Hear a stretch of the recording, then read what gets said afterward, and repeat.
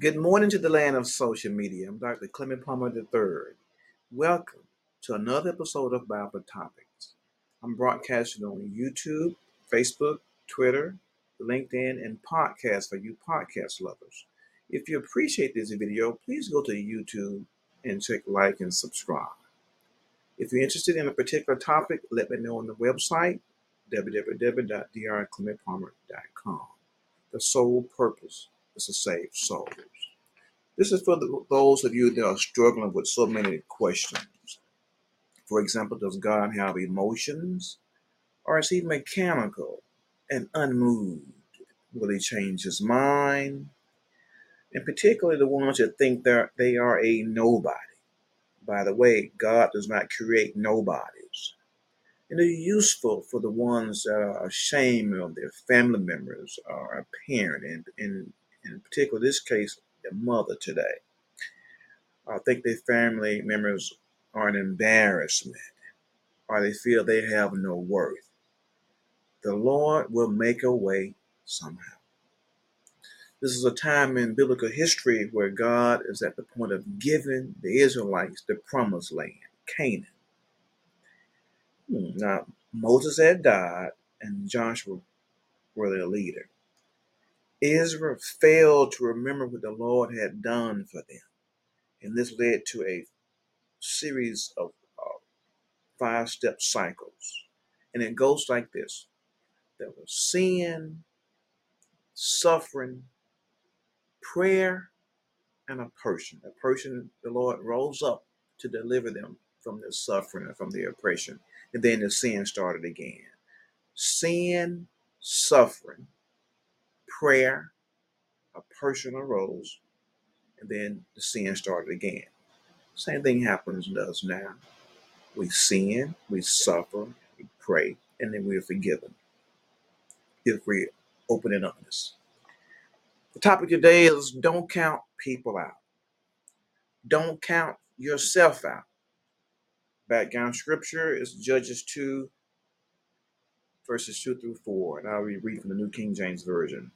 This is the angel of the Lord talking. And you shall make no covenant with the inhabitants of this land. You shall tear down their altars, but you have not obeyed my voice. Why have you done this?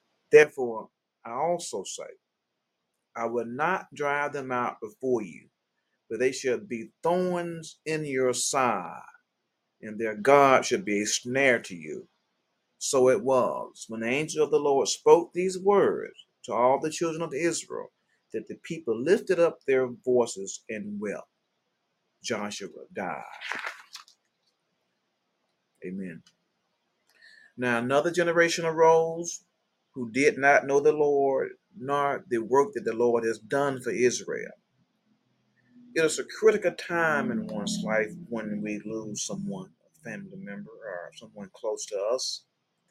Instead of getting closer as a family, some families spread apart.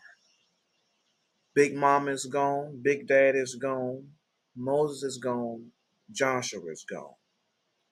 Israel became unfaithful. The Bible says in Judges 2:14, according to the New King James Version, and the anger of the Lord was hot against Israel. What kind of hot? Not hot in temperature, not hot in high voltage like a live wire, not hot in imagination, not hot in food consisting of peppers and spices, not hot in an erotic sense, not hot in the news, hot off the press, but he was hot with Israel, not in a hot sense of hunting for you hunters, not close to finding or guessing something in a game, but what kind of hot? Not hot in a task of sports, coming in, shooting, making a lot of basketball, but hot under the collar, which means angry, resentful, and embarrassed. Think about it. Our Lord is embarrassed that they didn't wipe out the inhabitants of the land. They didn't keep the covenants. Church, we need to pray. Lord, if you're hot with me, please do not stay hot too long. Therefore, the Lord sold them into the hand of their enemies, so they could no longer stand before their enemies. Earlier, I mentioned if God moved, did he move emotionally? The Bible reads that the Lord was moved to pity by their groaning because of those who oppressed them and harassed them. Now let's turn to Jephthah. Judges chapter 11 is one of those cycles where the Lord saved Israel. Jephthah the Gileadite was a mighty warrior. His father was Gilead. His mother was a prostitute. Now Gilead's legal wife bore him other sons. When they had grown up, they drove Jephthah away. You got it? They said, you are not going to get an inheritance in our family. They made it clear. You are the son of another woman. Now, they had the same father, but a different mother. That's how people do today. How bad do you think this hurt Jephthah? He fled from his brothers and settled in the land of Tob, where a gang of scoundrels gathered around him and followed him. Not his brothers, but scoundrels, people in the street. Jephthah's brothers, you might as well say Israel, tore down the family bridge. The family bond was broken. We say don't tear down any bridges now. Sometime later after this, the Ammonites were fighting against Israel. Now the elders of Gilead went to Jephthah from the land of Tar. Come, be our commander, so we can fight the Ammonites. Now they need Jephthah now. But Jephthah is confused, or he wanted clarification, and he wanted to remind them. He asked 3 questions. Didn't you hate me? Didn't you drive me from my father's house? Why have you come now? You're in trouble? You're in trouble, right? The elders of the Gilead replied, nevertheless, we are turning to you now. In other words, don't worry about what we've done to you. We need you now, Jephthah. Come with us to fight the Ammonites, and you'll be head over us who live in Gilead. Jephthah wanted clarification. Look at who Jephthah is recognizing. He used to Lord in this phrase. Suppose you take me back to fight the Ammonites, and the Lord gives them to me. Will I really be your head? In other words, can I trust you? Because you hated me. You ran me out of my father's house. Be careful who you trust, and be careful to trust someone who once ran you out of your father's house. This is his family. These are not enemies. The elder said, the Lord is our witness. We will do as you say. Amen. So Jephthah went with the elders of Gilead, and the people made him head and commander over them, just like they said. Look at the heart of Jephthah. Although he had problems with his country, he didn't want anybody else to bother them. You know, church, sometimes you can talk about your own family and your own family members, but you don't want anybody else to talk about.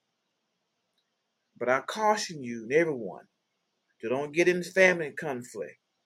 It's a trap. I know a lady that's in her 70s had gotten in a bad disagreement and argument with her daughter who was in her 50s.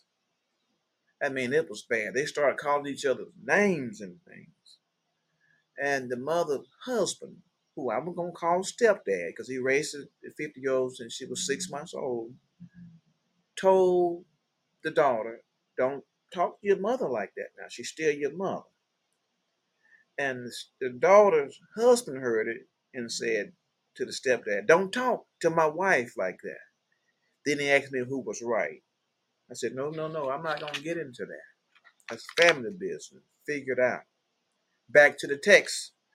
Judges 11:12, according to the NIV. Jephthah sent messengers to the Ammonite king. I like how he phrased the question. What do you have against me that you have attacked my country? What do you have against me that you've attacked my country? He back with Israel now. The Message Bible said, he said, what's going on here that you have come into my country picking a fight? And King James Version said, what hast thou to do with me that thou art come against me in my land? My land. That was a reply. Judges 11:13, the king of Ammonites said to Jephthah's messengers, when Israel came out of Egypt, they took away my land from Arnon to the Jabbok, all the way to the Jordan. Now give it back peaceably. There was one problem with this. The Ammonite king was wrong. His facts are wrong. This claim was false. At the time Israel came up from Egypt, the land was occupied by the Amorites, not the Ammonites, according to Numbers 21:21. So Jephthah responded back to the Ammonite king and gave him a little history lesson. He said, Israel took no Moabite land and no Ammonite land. When they came up out of Egypt, Israel went through the desert as far as the Red Sea, arriving at Kadesh. There the kingdom of Edom refused to let them pass through the land. The king of Moab was no better. He refused to let them pass through the land. So they traveled across the desert, circle around the land of Edom and Moab. Then Israel sent messengers to Sihon, the king of Amorite, requesting to travel through their land. But Sihon, the Amorite king, didn't trust Israel. He got his army together and went to war against them. Israel won and took the Amorite land, all the Amorite land from Arnon, which was at the Moabite border, to the Jabbok, from the desert to the Jordan. Now this is Jephthah's argument. Now since the Lord, the God of Israel, has driven the Amorites out before his people Israel, what right do you have to take it over? He also said, will you not take what your God, Chemosh, gives you? In other words, won't you do what your God tell you to do and accept what he gives you? Now, Jephthah either accidentally or deliberately confused the deities of Moab and Ammon, because Chemosh was really the god of Moab, and Moloch is the god of Ammon. So he could have been playing there on words, or it could have been a mistake, or he could deliberately said it this way. Another argument. Additionally, for 300 years, Israel has occupied Heshbon, Arnon, the surrounding land, and all the towns along Arnon. Why didn't you take it during that time? 300 years. And he concluded, whatever the Lord has given us, we will possess it. That's his final statement, basically. Whatever the Lord has given us, we will possess it. Church, I say, what God has for me, it is for me. What God has for you, it is for you. Jephthah said, I have not wronged you, but you are doing me wrong by waging war against me. Let the Lord, the judge, decide the dispute today between the Israelites and the Ammonites. But the king of the Ammonites paid no attention to the messengers. He basically said, get out of my face. War ensued, and the Lord gave the Ammonites into his hand. Thus Israel subdued Ammon. In closing, I would like to say, church, who do you think put this love for his family and country in Jephthah's heart? Because his family basically told him, get out. You have no inheritance. We don't care about you.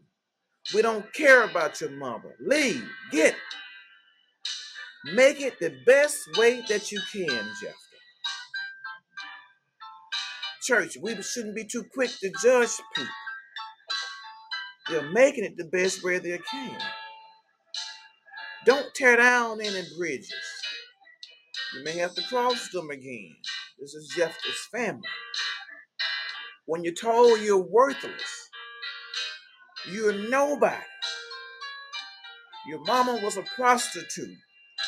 Her daddy is a drunk. You're an outside child or an extra child. You have value. Remember, God does not make junk, and you can make it. Amen. Let us pray. Lord, thank you for making us with your imprint. Lord, thank you for knowing what's going to happen before they happen. Lord, help us to stay strong and keep fighting what we know is right and keep doing right with the help of the Holy Spirit. Lord, thank you for supporting us and knowing the future when we can't see past our knowledge. In Jesus' name I pray. Amen. Amen. If you appreciate this video, please go to YouTube, check, like, and subscribe. I will see you in a few weeks if it's the Lord's will and the creek don't rise. Amen.